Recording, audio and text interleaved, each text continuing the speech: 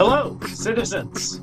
You may be hearing an unfamiliar voice coming down the pipes into your beautiful little carved eardrums. That is because there has been a coup at the Big Shiny Takes Institute. That's right. You're listening to Big Shiny Takes, once a bastion of free speech, but now, much like Chile on September 11th, this has now become the world's only anti-free speech podcast. Is that what happened in Chile?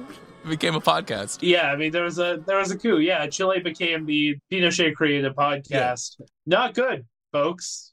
You know, Jeremy Appel is actually the Allende of this group because he is not with us.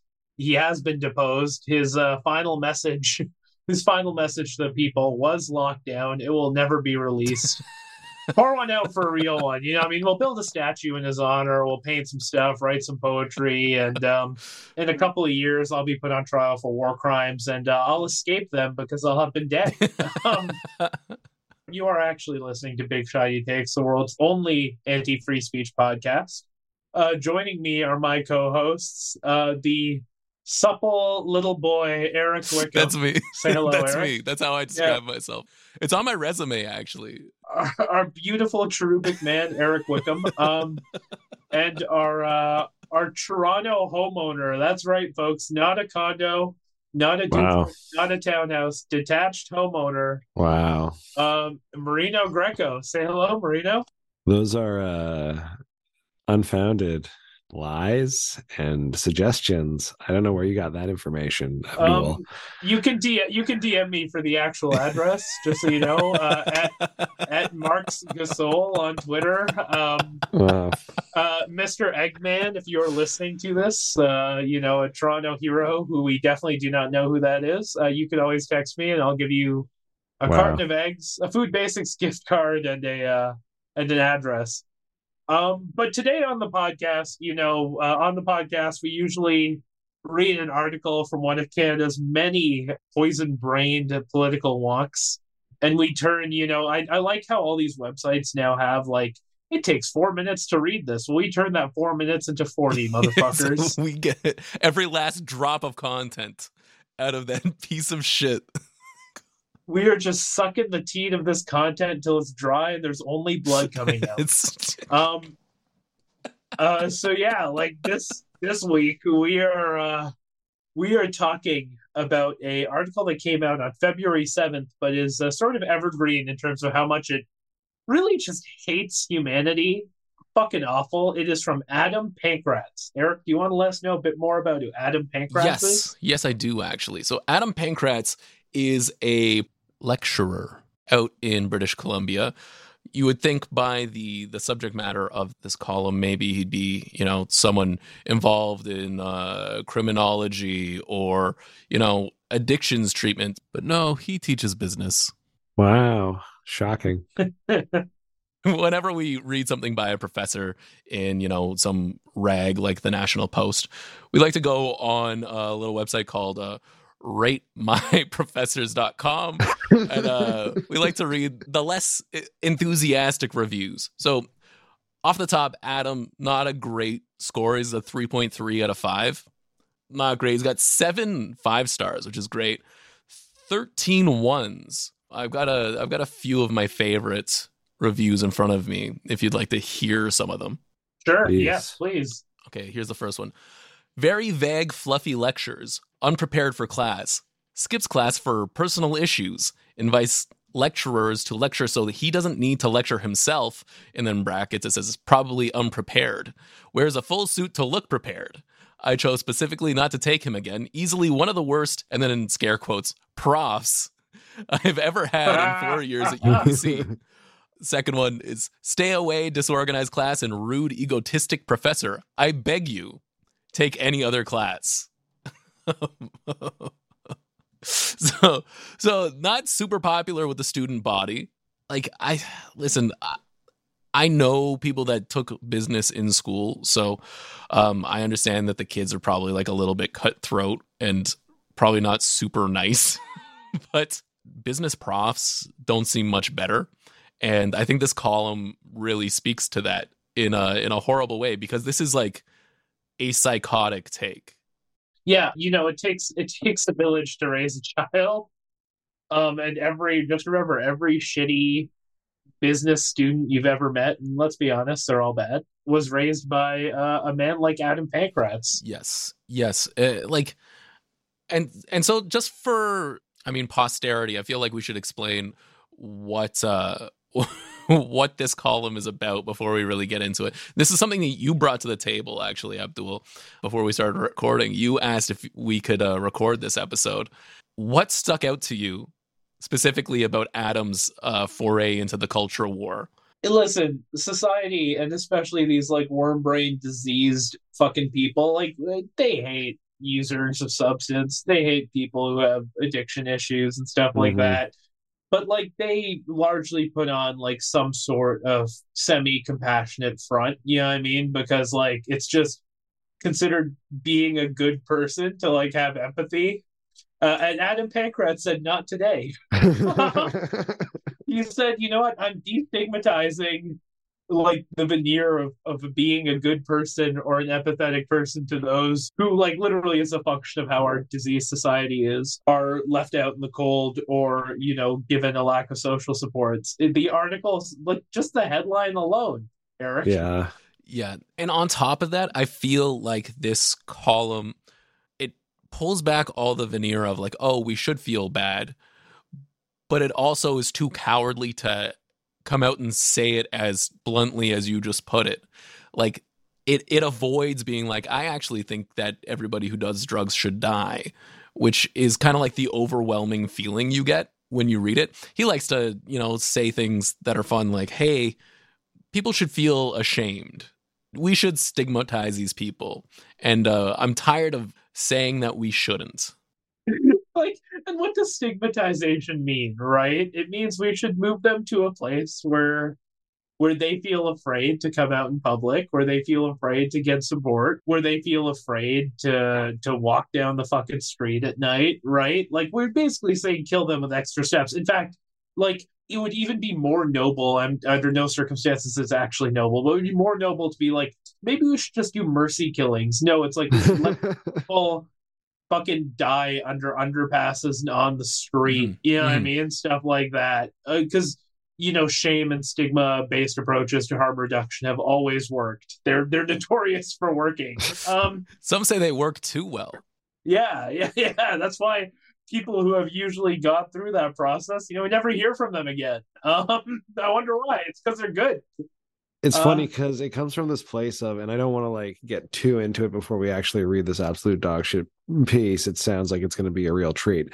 But it just comes from this, like, I think it comes from this place of we're keeping it real, this very shallow like analysis that like, drugs are bad. Okay. So, these people should be like, feeling bad about it in a very broad sense without like realizing the harm that those kind of attitudes can cause, or like taking a more nuanced look at it. And it's just sort of betraying Adam as a dumb simpleton brain. I also feel like it plays into the larger sort of nationwide and I mean continent-wide discourse about how we should be treating people who are in need of assistance, right? Visible homelessness has been on the rise across North America.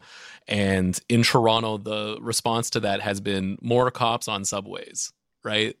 We're not reopening any shelters. We're not opening up warming centers. We are pushing people farther to the margins. I mean, there's one warming center I think my sister got in the budget that's open till April. Good job, Councillor Malik.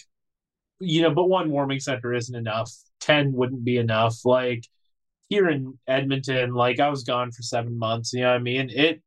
The city just sort of fucking spiraled out of control.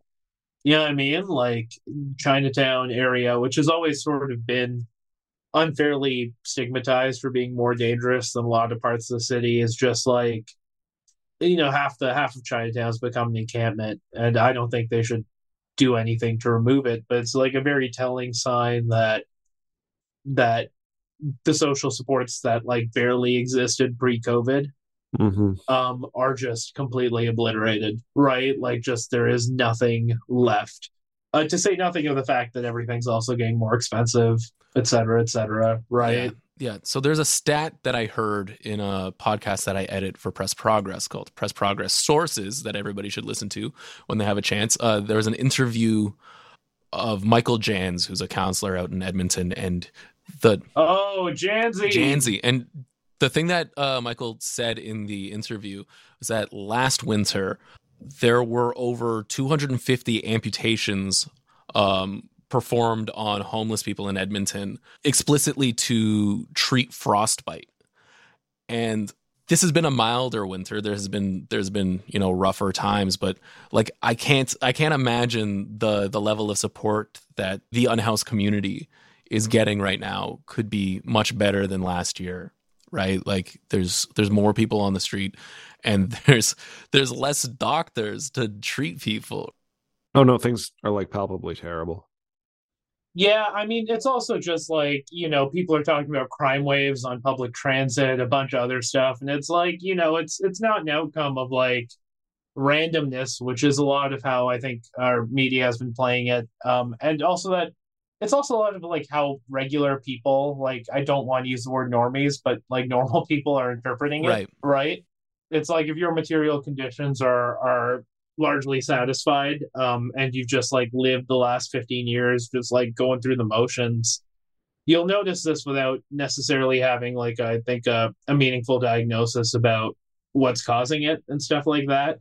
I mean, and I will say, I might have, like, if Michael Jansen's listening to this, we're not going to be friends. I did vote for Michael Jansen's opponent, I mean, but like Edmonton, especially with him like taking charge on a lot of stuff, has been making a lot of like impressive strides. In a lot of ways, the city council is more progressive than Toronto's, right? Just because you don't have the suburbs, the reactionaries in those neighborhoods, like voting people in as much, right? Like the distribution's very different.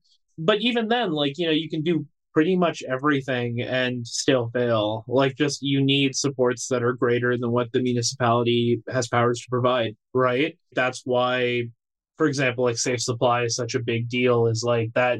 I mean, I guess the city could take a gamble on safe supply at a municipal level. I don't know who would, but it sort of needs to be a provincially led project, right? Among other things, like in Alberta, the Kenney government, before Danielle Smith took over, closed a bunch of safe injection sites, for example. Yes. Yeah. Right. And it's like, oh yeah, you were just trying to kill people, and you were going for like more holistic sort of treatment systems, like abstinence-based systems that don't fucking work, right? Yeah, just straight up do not work. Yeah, and it's like, we're doing this because it's the most compassionate thing to do. It's like, well, no, actually, you're killing more people.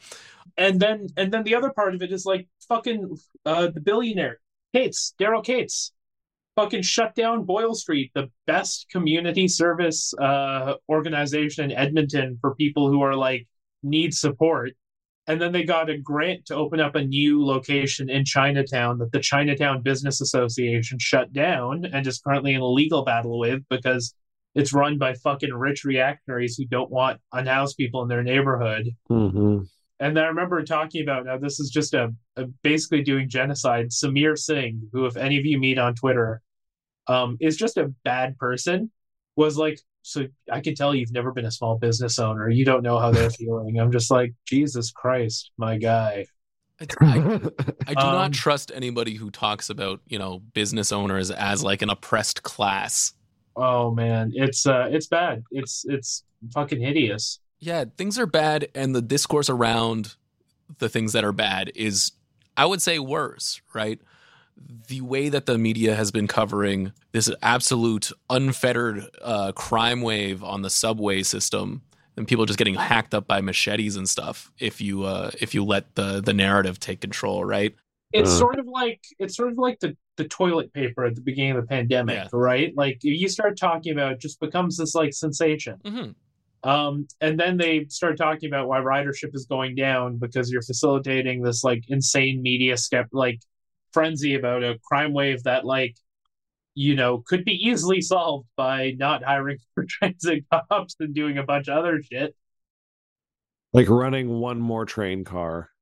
To say nothing of the fact about centralization, right? Like, there's a big issue in Toronto as well, and every city where you try to centralize your homeless population. Like, you do that with like Vancouver's a great example of this, right? Like East Hastings, where you try to sort of force everyone into this place. In Edmonton, it is Chinatown, and it's like, oh, maybe opening up these places all over the city might be actually a better way to support people, so everyone's not fighting for like the 20 shelter beds in one neighborhood, you know what I mean, on a night where it's hyper cold, but also like NIMBYism in full force, right? Like, yeah, I just, to me, and maybe this should be the final point before we get into the column. I'm sorry if we're ending on a point from me, but this feels like a problem that was created by cities and now is being solved by not being addressed. The logical endpoint for the way that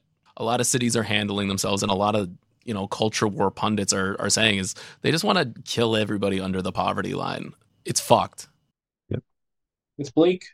Anyway, so this article, the headline is maybe BC's drug addicts should have to face shame and stigma.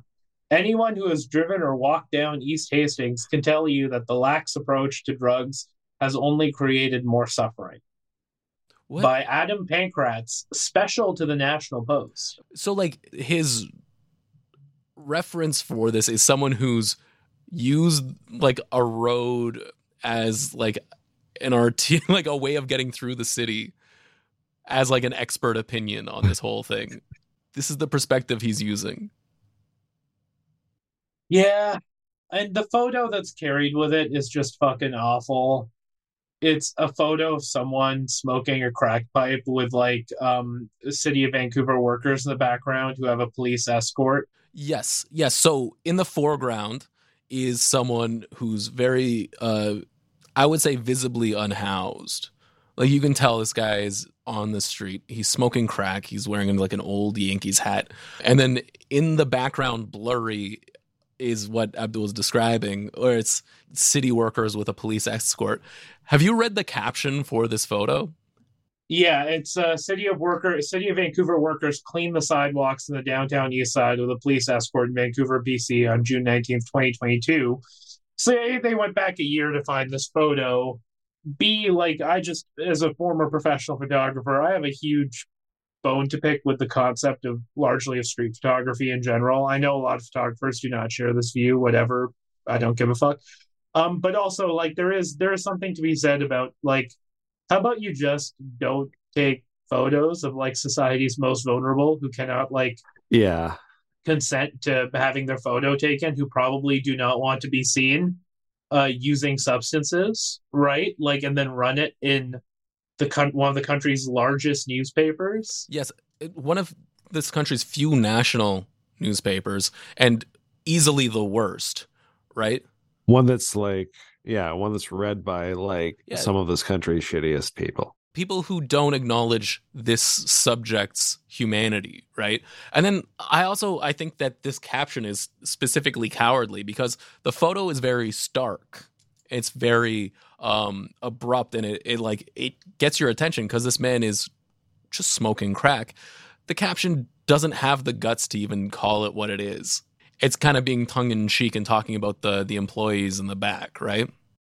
Right. Really, the methods that are being employed here to present this information are really to create a narrative that is like putting yourself in Mr. Pankratz's shoes, like putting yourself into like what he sees when he goes down the street, what he's focusing on, his perception and assumption of what suffering is through his lens, And I looked up the photographer's like best shots. He exclusively shoots, it appears, for the Post and the and like National Post papers, right? Like the Sun, Post Media stuff. And like I looked at like the Vancouver Sun's like Nick Porcalo's top photos of the year, and it's like photos of people being arrested, a photo of Pride, obviously, like really hot thirst traps of the Vancouver police's new police trucks and stuff like that. Like, this guy has a hard-on for just like photographing human misery in a sensationalist way. Like,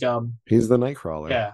Yeah, it's like very ambulance chasey shit with like a very clear political intent. Like, to be honest, a lot of, not all of them, some of them are very good, but like a lot of like West Coast, sort of central Canada news photographers. Like, I'm thinking specifically of like Curtis Kumo and Edmonton are very much like this, right? Like, just their politics and photography is so weird because it's often presented as like some kind of objective medium that's just carried alongside political editorials and stuff. But like a lot of these photographers have an agenda that very much lines up with like the papers that they work for or that they primarily shoot for, right? I think this is totally one of those cases, and it's like very targeted.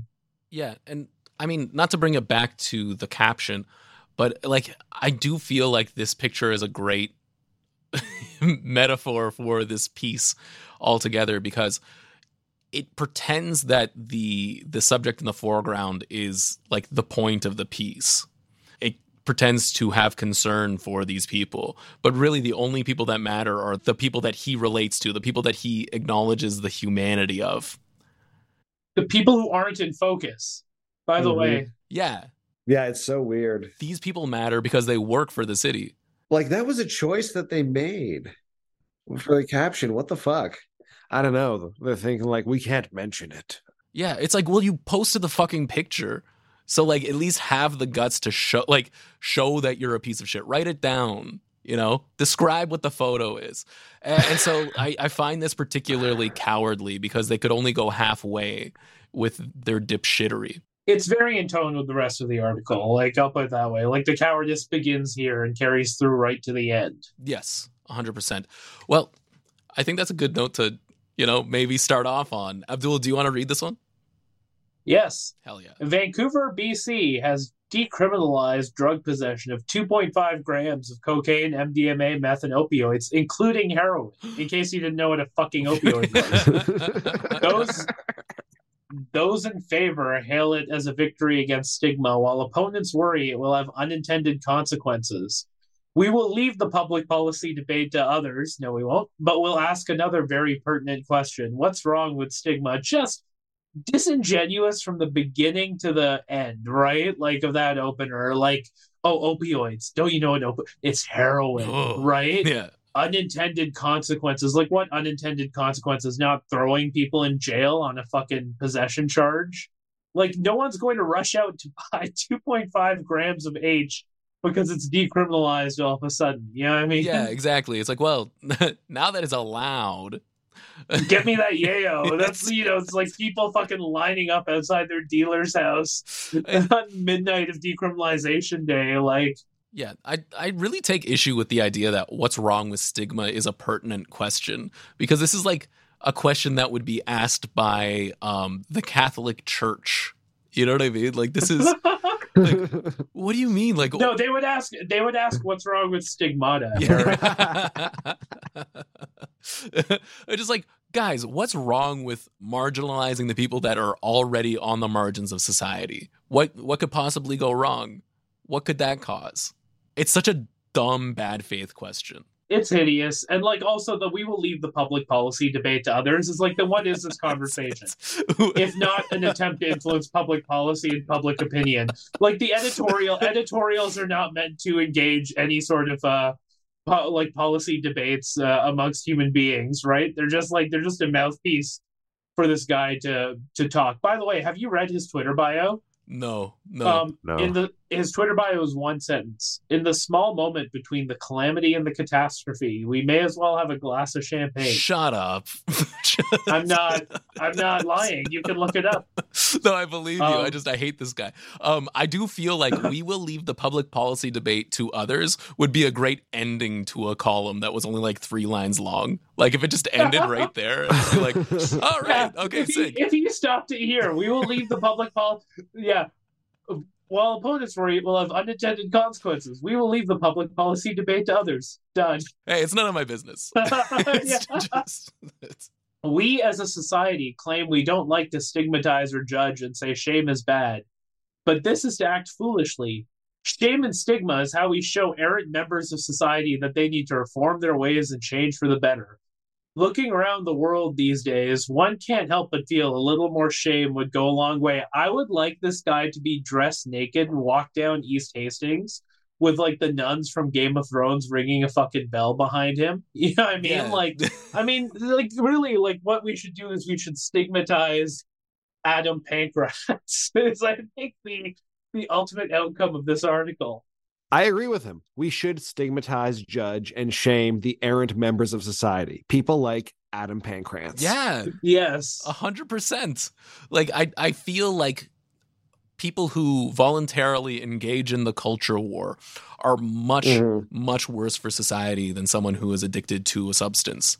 Truthfully, like, none of it's also based in fucking reality, right? Like, what research is he using to prove? And actually, that's also one of the things about this article is that the research itself that he barely cites research, and if he does, it's like been categorically disproven, or it's outside the norm of like what modern research in harm reduction is saying, right? Like I will go back and just quickly do a shout out to like doctors like Kim Sue, Ryan McNeil, all the people who host like the Crackdown podcast, and all the research they cite is exceptional, extraordinary. Hillary Agro in Toronto. Like there are people who live and breathe this shit who will discredit you in a second. Not that matters, right? Because it feels right. It feels like shaming a dog into submission when they eat the chocolate, right? Never mind that the chocolate might kill them. You're more worried about making sure they don't take your precious Hershey bar ever again or whatever. Like it's like, we don't care if you're okay. We want you to feel bad. Yes. Like it's 19th century thinking, right? Like it really is. It's childish. No, it isn't, because the 19th century they were like mainlining opiates for fun and fucking snorting mummies. You know what I mean? Like this is not everyone. This is like new. Yeah, I mean not all of us, but like this is real like 1950s like puritanical insanity. Like this is not just, this sort of attitude is not just an outcome of, it is long held, it goes way beyond that, but this is like an outcome of like the same shit that made white flight such a potent concept, right? Like it's an outcome of a lot of modern capitalists like societal ills in a way that it's unique. It's a very American brand of new conservatism that's like pushing this, right? Like there was more empathy, before that in the 19th century even, right? Yeah. And that's not even to say things were good. They were not.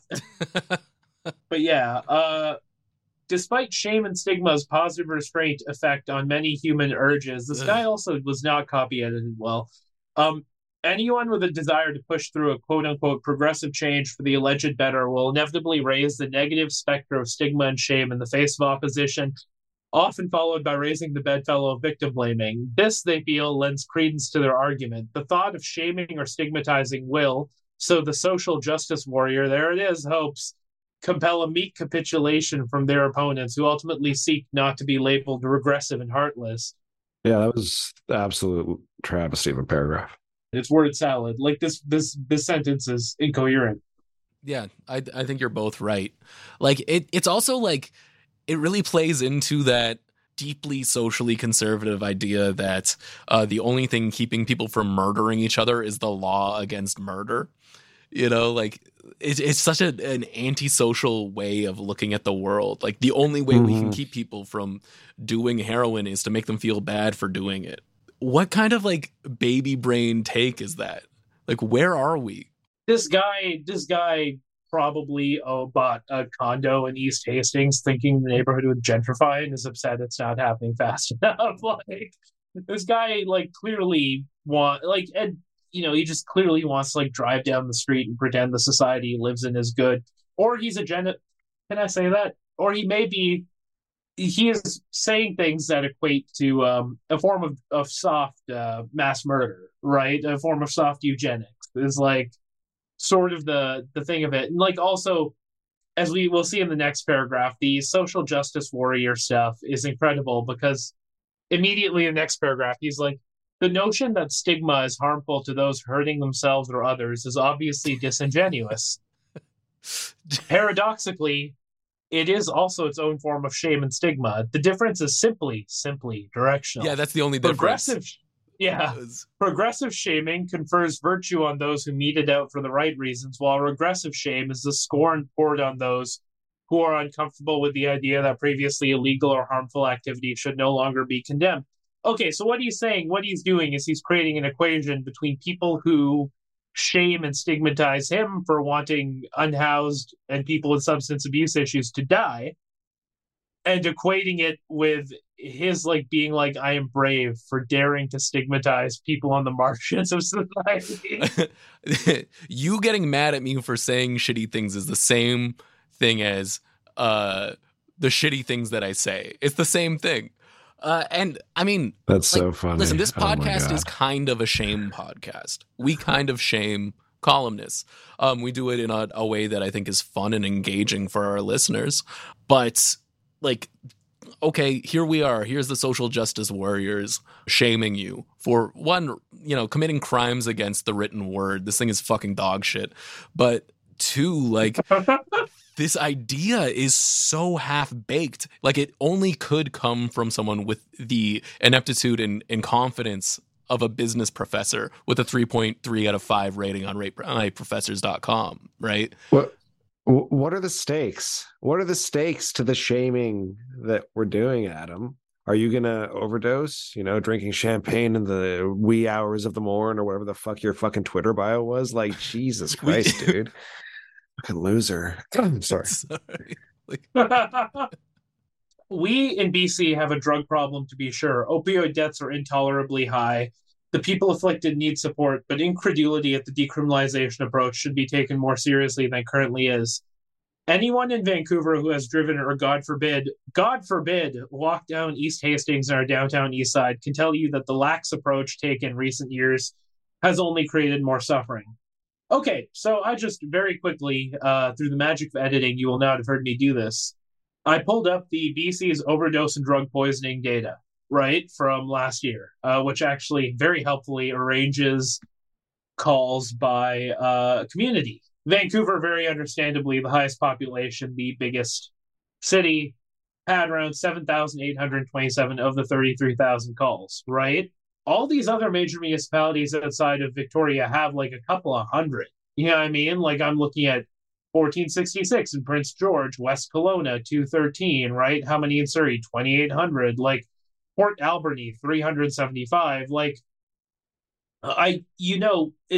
It's not like every person on East Hastings is has an overdose crisis, 5 times a year. The entire neighborhood has less than 33,000 people within it. It's actually a relatively small neighborhood for the greater Vancouver area. The opioid crisis is not localized to unhoused people. It's actually localized to people living in their homes, people who are laid off, people who are invisibilized by society and whose crises and whose suffering, because of their issues with substance use, are very likely a coping mechanism to other material circumstances picked up through, I don't know, work, nominal substance abuse issues, precarity that hasn't resulted in being unhoused yet. You know what I mean? Chronic pain that isn't being properly diagnosed and medicated, right? The ongoing suffering of existence, right? Living's hard. Basically, yeah, I don't know. But basically this guy's trying to paint a picture that he's walking through Escape from New York, and that's just bullshit, right? This is the thing that really bugs me, is that his reference for East Hastings is anyone who's driven through or, God forbid, walked through. Yeah. Not someone who's lived there, not someone who works there, not someone who is there every day.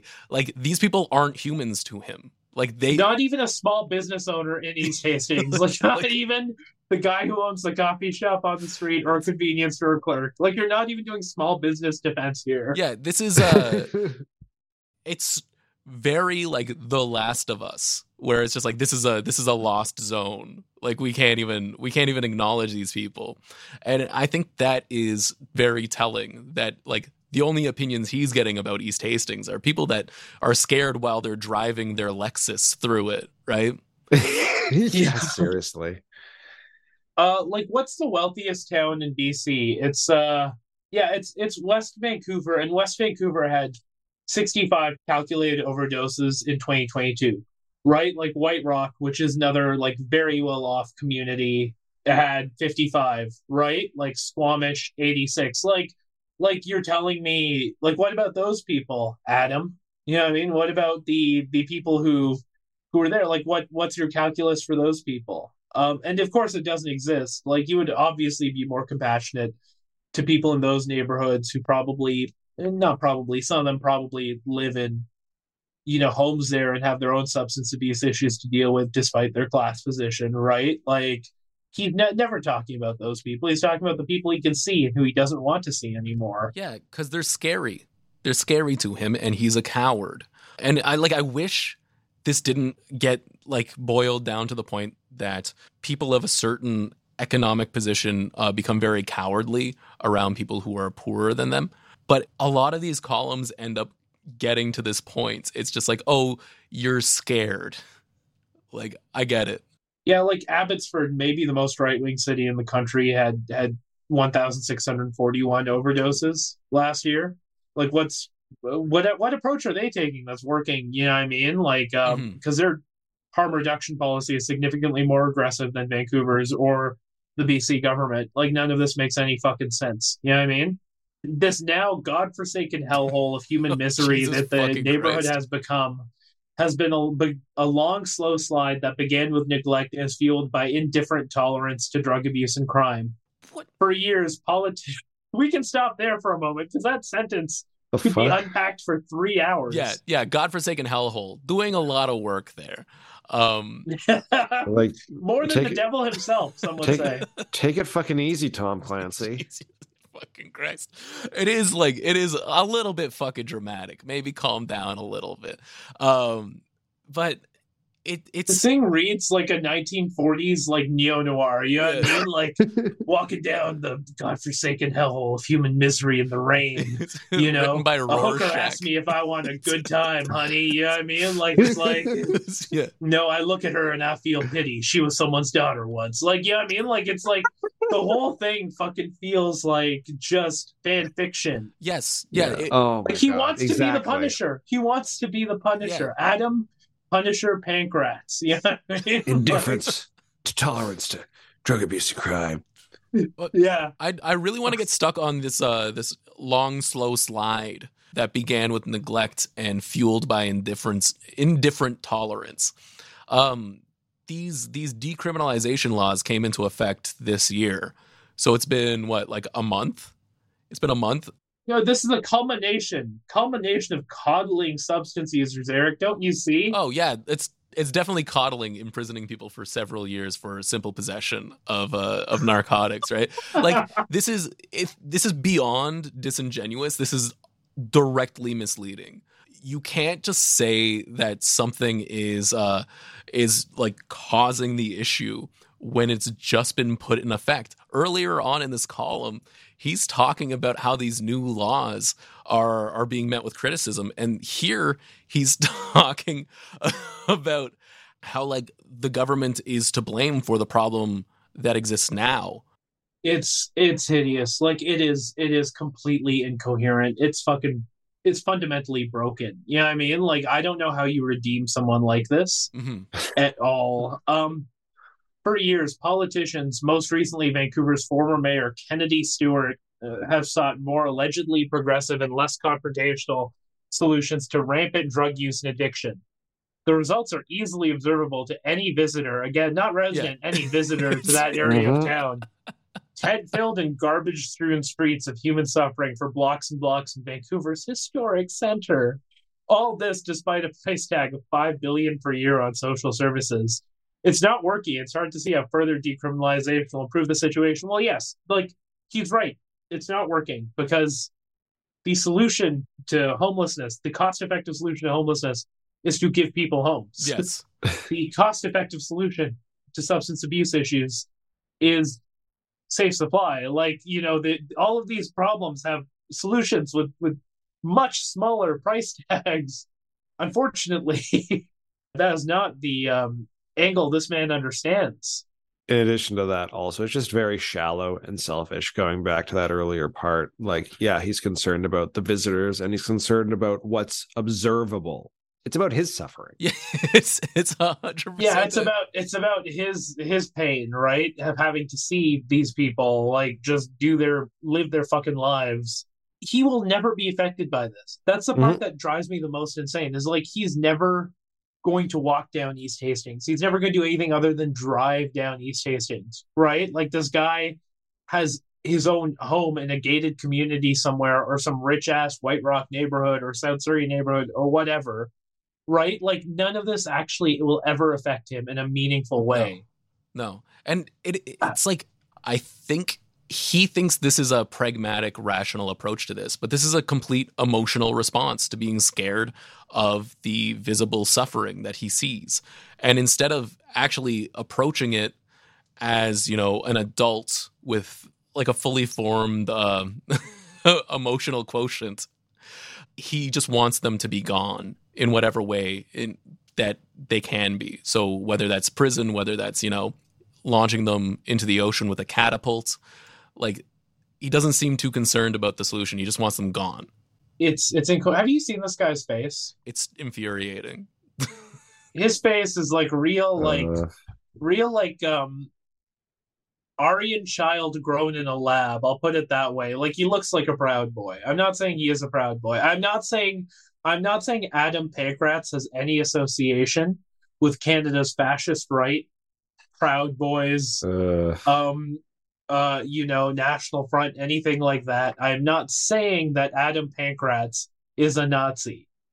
I am not saying that.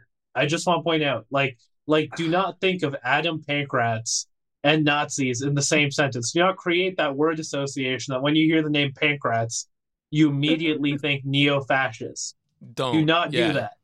Don't. Under no circumstances should you attach the name Adam Pankratz to Nazis. Yeah. Just take a second. Take a second. Everyone listening to this, take a second and think about how little you want to attach the name Adam Pankratz and Nazi together. You know, do not create that long-term connection in your brain. I urge you against it because it's not true. Yeah, okay. Are we all good? Yeah. Have we done it? Have we not created that word association? Okay, now look at the picture. Right. Yeah. And now look at the picture of him. That will be happily linked in the Texas article of this podcast when I, Jeremy Appel, upload it. Hell yeah. Indeed, if the non-response to the homeless and drug problem in other Vancouver neighborhoods is any indication, it won't. In 2020, a homeless encampment in the Strathcona neighborhood that was left to fester ended with citizens attacked and newborn babies being threatened with rape and death with a stick. Call me old-fashioned, but I'd like to stigmatize that kind of behavior than pursue decriminalization. Like, yeah, I would also like to stigmatize mental health issues, like the mental health of the person who wrote this article, who is, again, clearly not a Nazi. Definitely don't combine those things. But yeah, like it's completely insane. Like people who do and say these things, who are unhoused, who have substance abuse issues. Oh, it turns out people with mental health issues are also much likelier to be on the street because our mental health care in Canada is completely broken. Yes, it's almost like we gutted our social services to take care of these people. It's almost like the Liberal Party that Pankratz ran for, you know, was instrumental in breaking down BC's healthcare system. It's incredible. This new one is an all-timer, actually. Quote-unquote decriminalization or following the science are terms that have a sweet progressive ring, and as such is the oft-favored option for non-action of politicians on the entire West Coast. The problem is the science proves indeed very difficult to follow. If it exists at all, it does, Adam. Yeah. We can cite you 100 people. Who can forget California's effective decriminalization of theft under 950? God, that was so cool. Yeah. How's that working out? The shuttered doors of San Francisco shops scream a tale of woe, sorrow, and business dreams shattered. The rampant drug use there is also no positive harbinger for Vancouver residents. Okay, under effective decriminalization of theft, he links to an article about San Francisco's shoplifting epidemic, which is so cool and good. Yeah.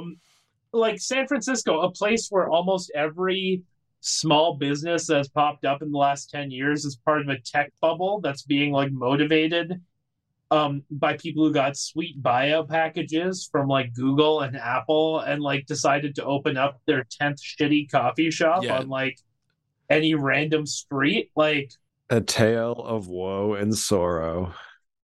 This column tries to blame shoplifting for businesses going completely out of business. By the way, median rent in San Francisco as of right now is $3,650 US. Which that's East York money, baby. Well, this is like why I feel like this column is so childish, to like try and blame shoplifters for stores going out of business in San Francisco is ridiculous when you think about the price of commercial real estate in, like, I would say one of the most inflated real estate markets in the entire world. Well, Vancouver and San Francisco both. Yeah. Like they're notoriously, like, what your Vancouver, San Francisco, Dublin, Hong Kong, like those are your broken real estate markets that are just completely unlivable, right? Mm-hmm. I couldn't even afford a place in North York, let alone East York. You know what I mean? Hey. I just honestly, like, it's such dog shit to read. This guy makes way too much money for his supposed expertise. I would like to see him fired and his paycheck go to, I don't know, donate to a warming center. Oh, I want to see his paycheck used to buy lots of safe heroin that's distributed to people who need it. Like, correct. Yeah, I want to see this guy again. So many things I can't say now that I have a public-facing career, huh? Those days are behind me. In Portland, following riots which torched and smashed the city in 2020, the police referred over 1,000 cases to the DA, who declined to prosecute over 70% of them. Portland, a city once renowned for its cafes, breweries, and nightlife, is a hollow, unsafe shell of its former self. Okay, A, that's not true. B, who's been torching and smashing the city since 2020? Adam? Yeah. What white nationalist group that you have no affiliation with has been like making it a point specifically to stir shit up and instigate violence on Portland streets? Like, what? Yeah, I'm not saying Adam is associated with the Proud Boys. Please do not think for a moment I am suggesting that. But, I'm just saying, like, this is the sort of stuff where it's like, what do Portland riots, what do, like, the fucking, response to police shootings and pervasive political violence that Portland is unfortunately now known for have to do with people being unhoused? Yes. What the fuck? Like, he's just getting this dig in there for no reason. Yeah. It's right? like, oh, also Portland. The riots in 2020 were about the death of George Floyd and the incredibly racist police. In a state that once just illegal, that made black people illegal at one point, by the way. Yeah. Like, Oregon was founded as a haven for white people. It's just, like, to throw this in is to have complete disdain for your audience, because, like, just having the most marginal knowledge of world events in the last 3 years would immediately discount this opinion piece. This has nothing to do with drug use and homelessness. Yeah, and, like, if you were just Google, like, he links an article and stuff like that, but if you were to just Google Portland nightlife and just look at news, it's like, oh man, like, so many articles about how Portland, Oregon nightlife is lit. You know what I mean? Like, party in Oregon, this is what nightlife looks like in Portland, where hashtag van life meets hashtag ski bum.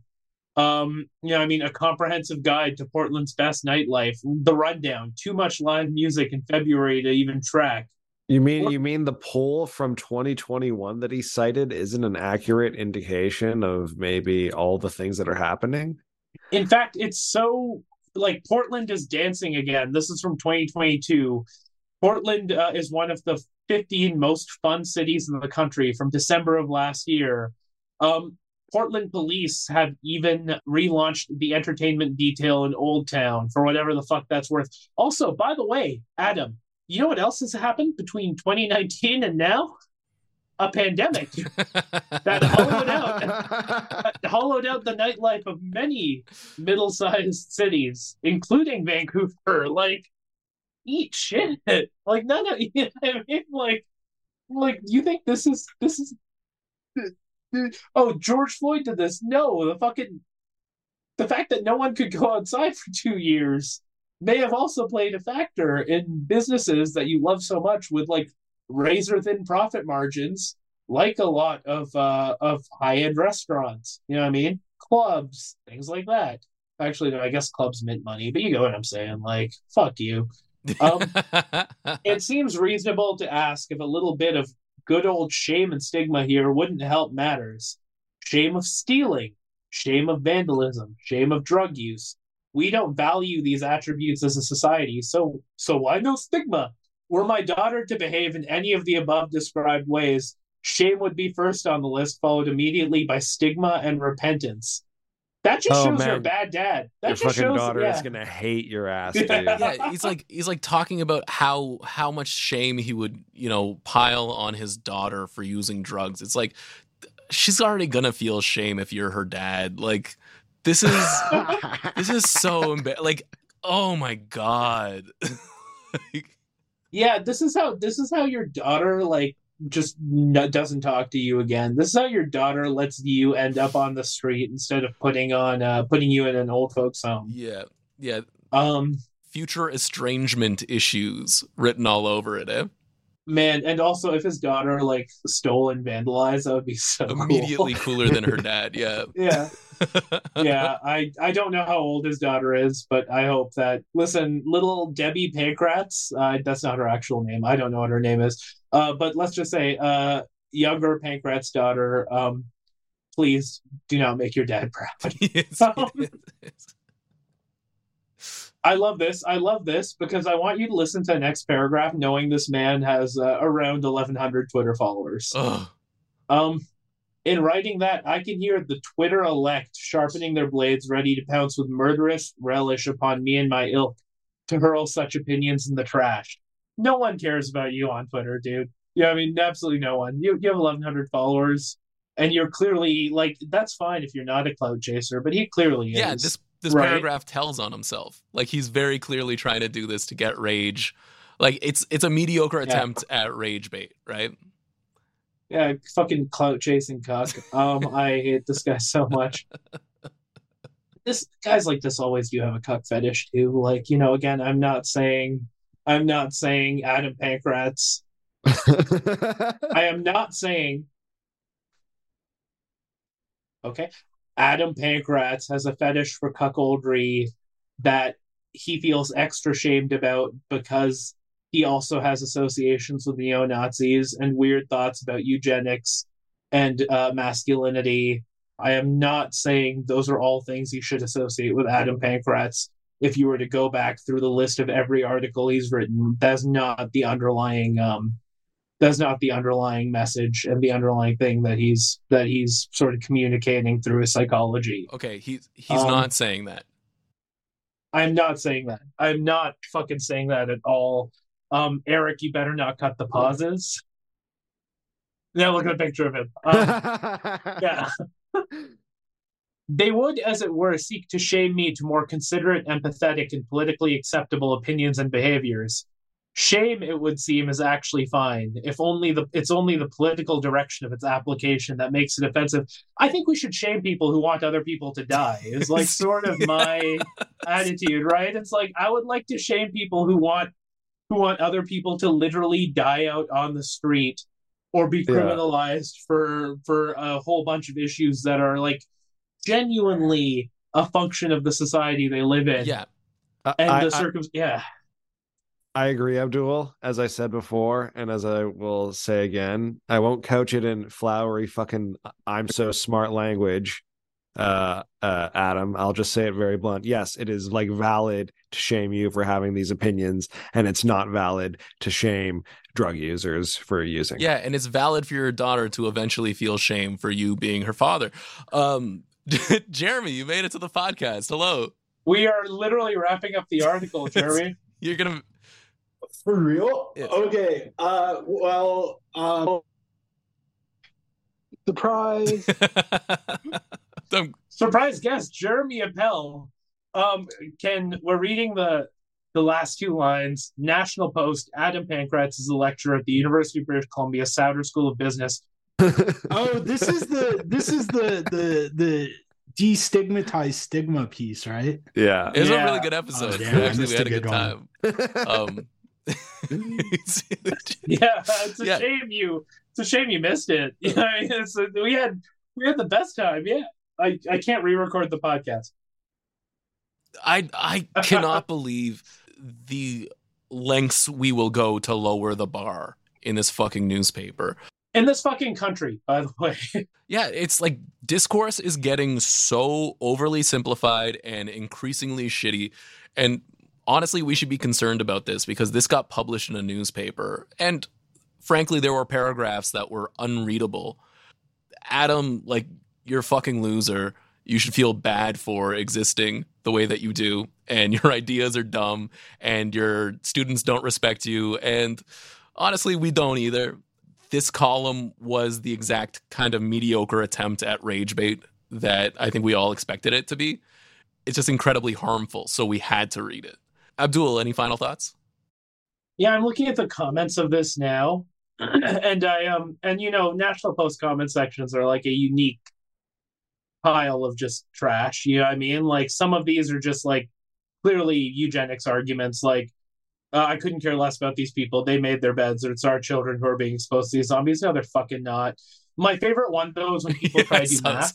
Johnny Weisberger. 2.5 grams of cocaine in Vancouver is worth about $175 Canadian. That's not true. The street price of coke right now, please believe me, is $60 to $80.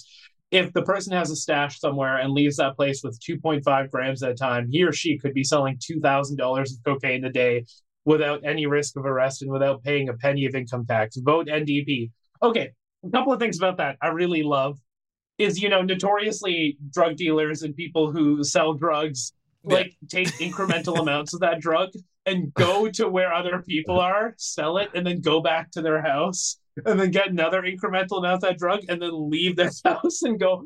I love it when my drug dealer decides to meet me halfway across town with the tiniest possible amount of drugs, right? That's the coolest shit in the world when they do that. It's not like I go to their house and they ask me to hang on their couch for 2 hours and it's really awkward and they're, very strange people. But no, it's not bad.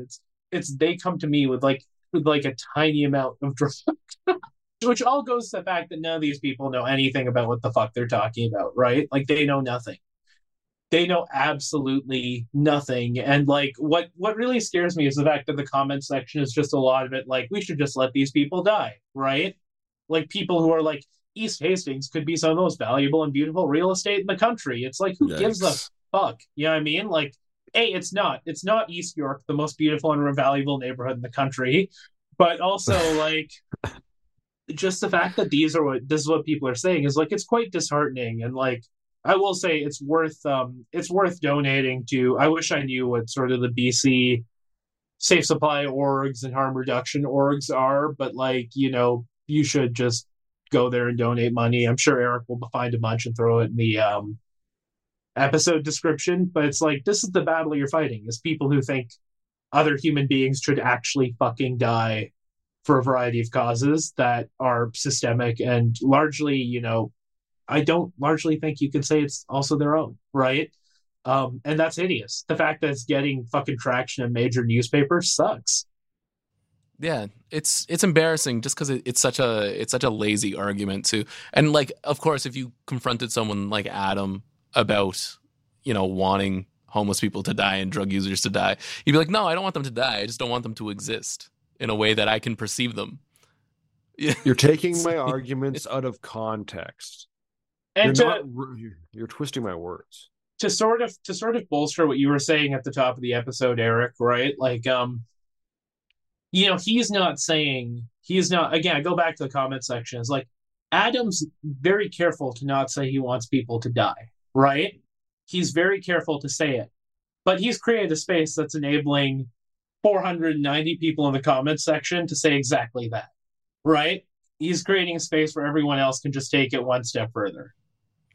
And that's fucking hideous. This piece, like, although it is like comically bad, can actually cause real harm to discourse. And I think that is something that we always have to consider when we're laughing at these pieces. Jeremy, what was your thought on the episode and the article? Great episode. Not a great article. I just pictured the guy taking like a massive bong rip and just breathing out and just being like, yo, what if we destigmatize stigma? It's very like young conservative gets high for the first time. Like, I think that's actually like a good call. Yeah. I don't think we should allow conservatives to have any access to substances, period. What I also love is that this guy, when you look him up on social media and anywhere, all he can talk about is his love he's a of wine. loser. You know what I mean? Like, he is so... But this guy is, possibly a substance user by any other name, right? Like, this boy loves his wine. Like, loves his wine, right? And it's like, yeah, fuck you. No, it's completely hypocritical. Yeah. All right, let's move on from this piece. Adam, you should be embarrassed that you wrote that. We're gonna destigmatize stigmatizing jackasses writing in the National Post. Let's move on to our final segment of the show. We call it Plugs and Recs.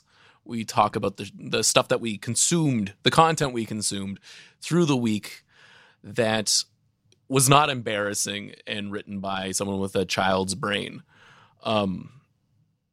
So, Marino, I'm going to let you start off. Did you read or watch or write anything cool? No, well, I don't know. I've been playing a lot of the Metroid Prime remaster. That's how I've been healing the wounds of being a capitalist extracted worker. You also read a very cool mortgage document. What? Anyways, moving on. That's it for me. Metroid Prime Remastered is very good, actually, though. It's a really faithfully and thoughtfully done remaster on an underpowered system that employs some really creative tricks to really high res and already like demanding game for the system. Like, I don't know, the original Metroid Prime was like revolutionary, and they've done stuff like run it at 900p rather than 1080p. It still looks fucking incredible. I don't know, just employ a bunch of good loading tricks. Just a very smooth experience that it plays like a fucking PS5 game, I swear to God. Anyways, that's it. Yeah. Go buy it. It's $40. It's actually not priced insanely, so yeah, I actually need to check that one out. Jeremy, we haven't let you talk for a bit, so sorry about that. But have you written anything or read anything that you think that the listener should check out? Yeah, you know what? On the Orchard, I the Orchard cast, as I call it, I interviewed Bronwyn Tucker, friend of the show, and Crystal Lamman about a new book they are 2 of 6 co-authors of, called The End of This World, Climate Justice in So-Called Canada. Another friend of the show, Joel LaForest, is also a co-author, and I talked to them about sort of the difference between what an actual just transition is and what the federal government is saying their just transition is going to be. Sort of the importance of not looking at climate policy in isolation, and the challenges that there are in creating this broad-based plan to bring about a better society for us all while making our energy supply cleaner. And so I thought that was a pretty good chat. There's also a Q&A, like I transcribed it and like quite heavily edited a Q&A like in writing, and then I less heavily edited the audio and released that separately. So you could listen to it, you could read it. Awesome. And yeah. Hell Naomi yeah. Klein liked it on Twitter, so yeah, you piece Naomi. of shit, whoever's listening. What about you, Eric? What did you watch, read, play, write? Thank you, co-host Abdul Malik. Honestly, great job, by the way, on Mic 1 today. You introed us. You did a really good job. It was nice to not have to hear my stock intro every single time. Well, I've been editing podcasts a lot. I don't know if you know this. I edit a few podcasts. I'm trying to think of things that come to mind that I've read, and it freaks me out when I don't have anything to suggest, because then people, start rumors about me not being able to read. But I finished The Dead Center on a trip to Montreal recently, and I thought it was a great book. It's Luke Savage's great critique of liberal politics, and it's a critique from the left. It focuses a lot on the United States, but there's a number of essays about the Liberals and Justin Trudeau that I think are worth reading, and it's very refreshing to hear people criticize liberal politics in Canada, because I feel like when we watch the news, the only two political parties are the Liberal Party and the Conservative Party, and like the difference between those two groups is so razor thin sometimes that it leaves a lot out. So yeah, check out that book. Check out all the podcasts that I'm editing these days, including Big Shiny Takes. Listen to the back catalog. And this isn't really a recommendation, but we have a big shiny thank you, actually.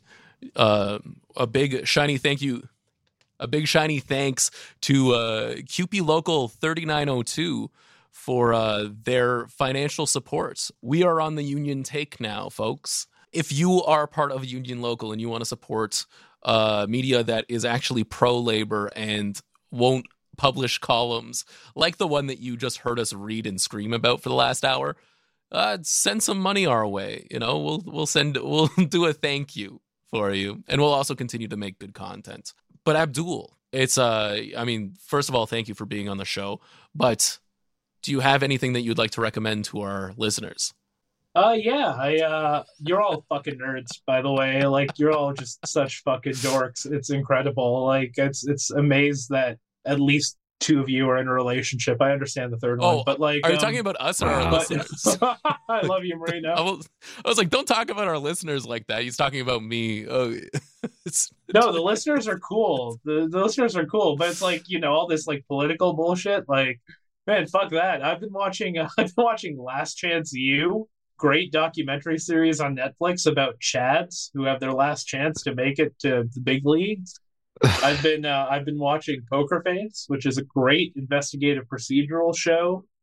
I've been reading up a fucking storm of stuff I actually legally cannot talk about, which is very cool. But needless to say, there are some good TV shows coming out this year. You can find me fourth mic of a show called Big Shiny Takes. Definitely. You can also find me on Twitter at Marx Gasol, MarxGasol. My first feature film, is streaming everywhere. Crave in Canada, a lot of places in the US. If you're on an airplane, it's almost definitely on that airplane. It's licensed by all the airlines. Peace by Chocolate. Watch it. It's a great airplane movie. I recently wrote on Transplant for CTV, a couple of redacted shows for Peacock, and one redacted show for Peacock, I should say, and some other cool stuff I'm excited to talk about. So yeah, keep your eyes on this space. I am somehow a working screenwriter, and you can find my thoughts on the NBA trade deadline in the next issue of The Grind. Hell yeah. The best alt weekly on the planet, run by friends of the show. The whole editorial board. I'm actually not going to name someone specific people because I'm going to accidentally cut people out because I don't know who the other two editors are. But yeah, The Grind. You can find my thoughts there. So yeah, lots of stuff happening. Might have a book deal soon. I'll let you know if I do. And it will also be a book for nerds by nerds, much like what Jeremy's writing. But until then, until our next episode of Big Shiny Takes, folks, it's been a pleasure, and thank you for listening. Bye. Bye.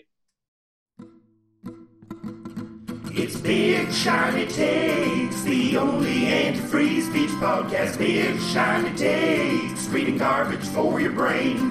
It's Big Shiny Takes with Jeremy, Eric, and Marino. Big Shiny Takes are sure to entertain.